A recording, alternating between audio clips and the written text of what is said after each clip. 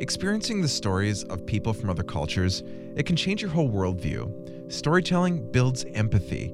It can actually be observed scientifically. One local organization that builds connections through stories is Ex Fabula. It specializes in bringing everyday people on stage to share true personal stories at events throughout the year. Its most recent event came just in time for Deaf Awareness Week. It hosted a Deaf Story Slam at the Mitchell Street Library over the weekend.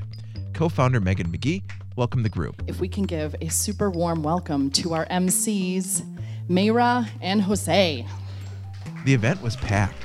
The capacity crowd filled the community room and continued into overflow seating. Pretty impressive for a football Sunday. Hello, everyone. The storytellers took the stage and signed their stories to the audience. Then interpreters spoke their stories aloud in English and Spanish. My name is Jose Barraza. This is my name sign. And I am Mayra. That's my name sign. And I do have a really long last name. There were 7 tellers in all, each from different backgrounds. Every teller hit on something different. This man, Jonathan Peterman, spoke about his education experience. When I got to college, I was kind of the typical student who struggled finding identity.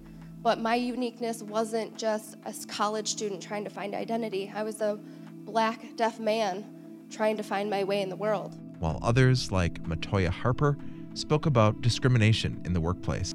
And over time, it's just really interesting to see how I've had to persevere through these situations, you know? After the slam, I caught up with organizer Mayra, who we heard from earlier. She said first and foremost, there's a simple language fix that hearing folks can change right away. The one thing I want to say is don't ever use the words hearing impaired when describing a person who can't hear. We just say deaf. We don't want to be looked at as something wrong. We want to be looked at as an empowering culture. Beyond semantics, there's an overall cultural shift the storytellers called for. Mayra summed it up when I asked her what she hopes people would take away from the event. A lot of hearing individuals kind of push deaf people off to the side, and they think, oh, we're not qualified. I mean, we heard a lot of stories about talking about we have qualifying degrees and we have these impeccable resumes, and the only reason why people aren't getting accepted for employment is because of one thing, and that is because they can't hear. They're not even given the chance to show that they are allowed to be there.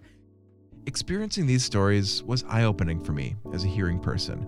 It was a reminder of the discrimination that still exists against this population, and that's exactly why Deaf Awareness Week exists, to build empathy and understanding.